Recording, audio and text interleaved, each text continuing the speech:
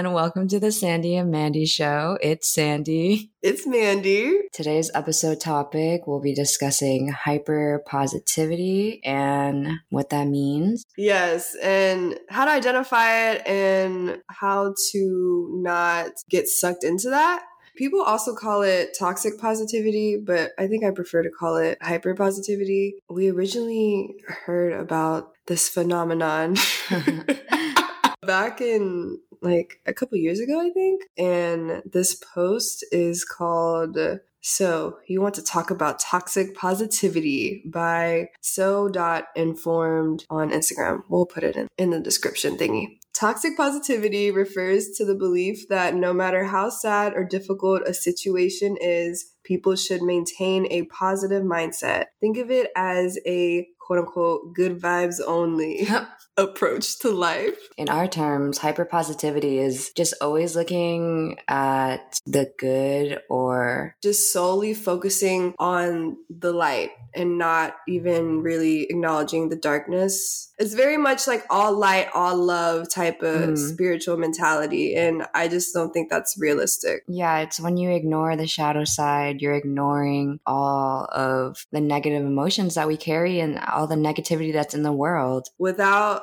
darkness, we wouldn't know light. Without light, we wouldn't know darkness. And so I think positivity and negativity are two things that are allowed to exist. I think just completely avoiding or suppressing negative emotions because you want to keep it positive all the time is honestly just doing a disservice to yourself, and it's avoiding the shadow work that everybody needs to be doing. An example that hyperpositivity isn't okay in, racism. Oh, yes, bro. Like, I literally had to end a friendship.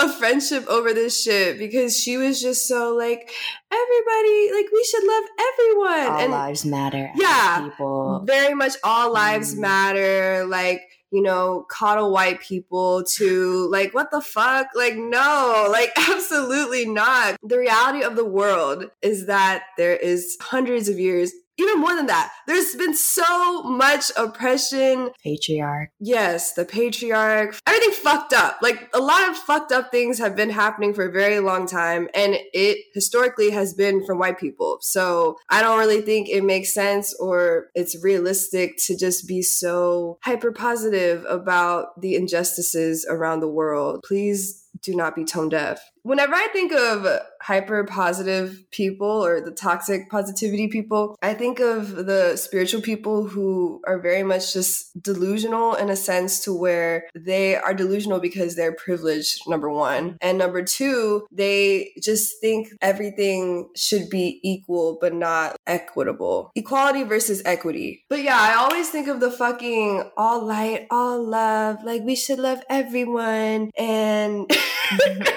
they're just not grounded in real life. They're always looking for the good in people, and they're always, again, just solely focusing on the good, the positive, and not even making room or acknowledging the fact that there is other things in the world that aren't positive. Yeah, because when you're hyper positive, you're avoiding problems too, because you're constantly trying to reverse back into positivity no matter what happens. You're always like, there's another way, or things do happen for a reason. But then again, like, you're literally avoiding the work and all of the emotions that come with such traumatic event or, you know, conflicts that happen and challenges. Because I know at one point in my life, like when I just learned about spirituality, I wasn't letting my aggression out. My one friend had told me, like, you're a Scorpio, like, you need to let out that aggression, move your body, scream or something. It's okay, because that way those emotions aren't being suppressed. Exactly. And also, we're just fucking human, dude. Like, we are not positive, only positive beings. Like, there is so much, like, humans are just more complex than that. The world is so much more complex than that. And in the post, it also says, toxic positivity rejects difficult emotions in favor of an over-the-top false facade of optimism and cheer. Toxic positivity minimizes any emotions that are not strictly happy or positive, which creates a toxicity for anyone who may be experiencing emotions that are not positive. What toxic positivity fails to recognize is that forced optimism and refusal to acknowledge negative feelings doesn't make them go away. If anything, it exacerbates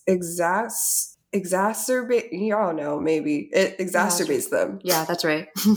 And exactly, like you're just suppressing emotions that are still going to come out one way or another, and it'll probably come out in a more explosive way that isn't so positive.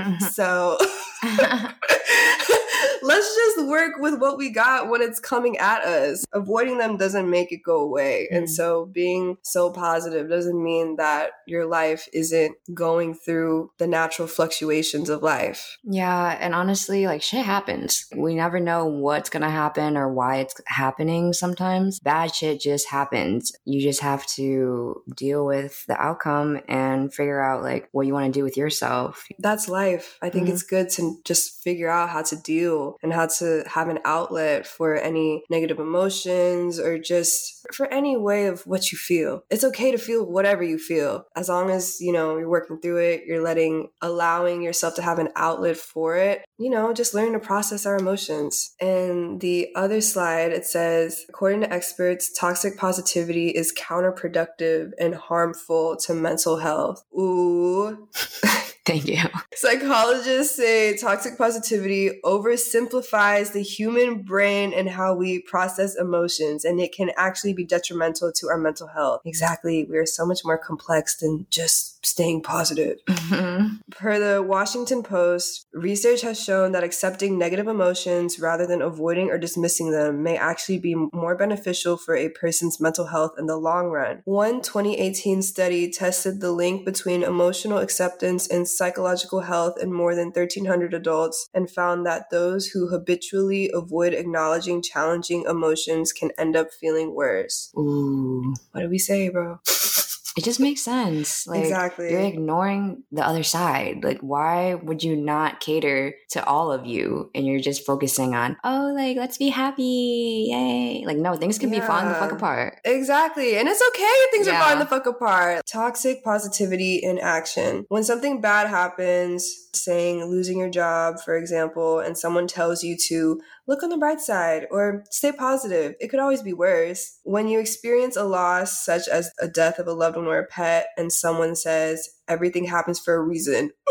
That's fucked up. Why would you ever say that? And it's just like the term everything happens for a reason. There's just certain context that you could say that in, but definitely not in a situation where somebody is, you know, facing grief or just going through something really traumatic. Why would you ever say everything happens for a reason? Like, that's just very not reading the room, very tone deaf. When you express sadness or confide in someone that you are feeling depressed and they respond by saying, happiness is a choice. Who is this bitch? Or this too shall pass. Dude, like, imagine telling somebody that. Somebody's like, bro, I've been so depressed. Happiness is a choice. That's crazy. Most of the time, these things are said with good intentions, but consider intent versus impact.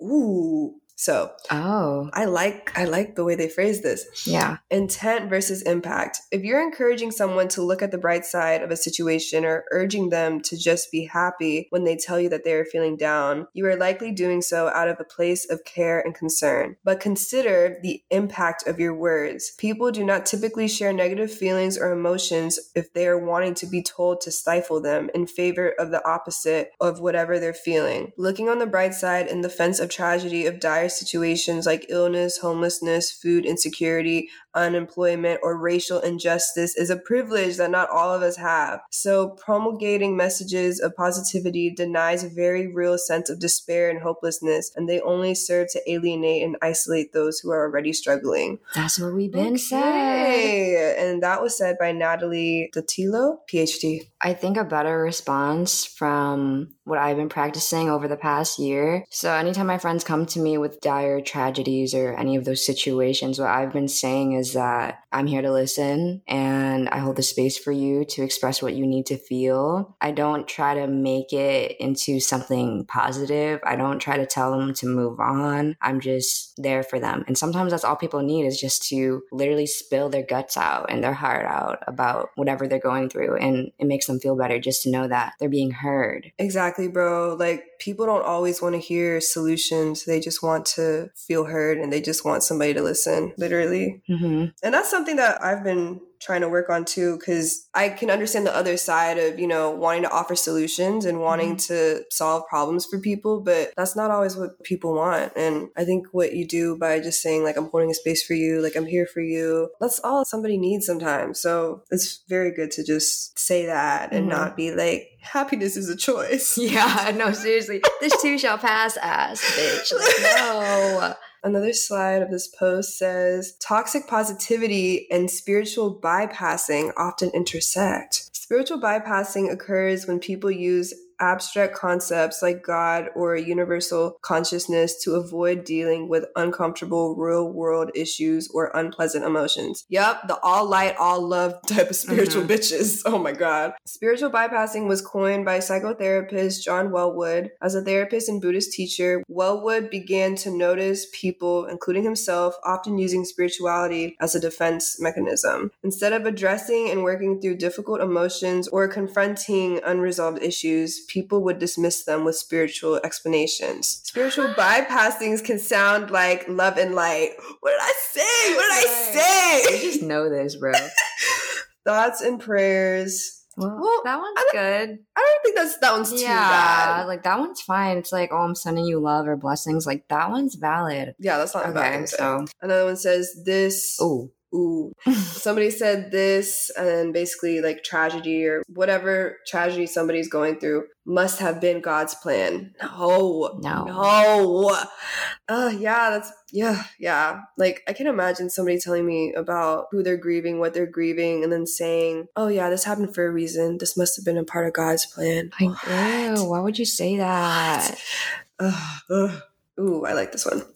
When you deny or avoid unpleasant emotions, you make them bigger. Avoiding negative emotions reinforces the idea that because you avoid feeling them, that you don't need to pay attention to them. When you are trapped in this cycle, these emotions become bigger and more significant as they remain unprocessed. This approach is simply unsustainable. Evolutionarily, human beings cannot program ourselves to only feel happy. Yes, dude. Exactly, dude. Like, why would emotions exist other than happiness if we were made to only feel happy? Please. Like, even animals feel stressed out. Dude, yeah, like, it's natural to feel everything. Like, that's just literally a part of being human. And I like how they said everything. It's basically what we've been saying. Right. You gotta process your shit, dude. Yeah, because then if y'all don't, you're literally going to make it worse for yourself. Like they said, you just need to handle your emotions when they come to you. As we said before, emotions are information. Get that info. Get the info. Realize what you got to do with the info, how to let go of the info.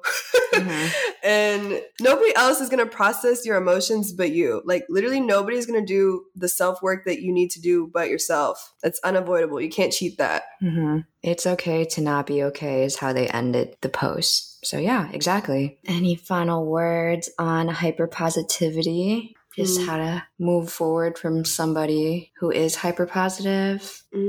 How to move forward, like from, like how to like not have them in your life anymore, or like either that or like say you're the hyperpositive one. Like, what should they do? I guess just to be mindful of how you respond to yourself, how you respond to others when they come to you with negative experiences and feelings, and just let it out and let it go.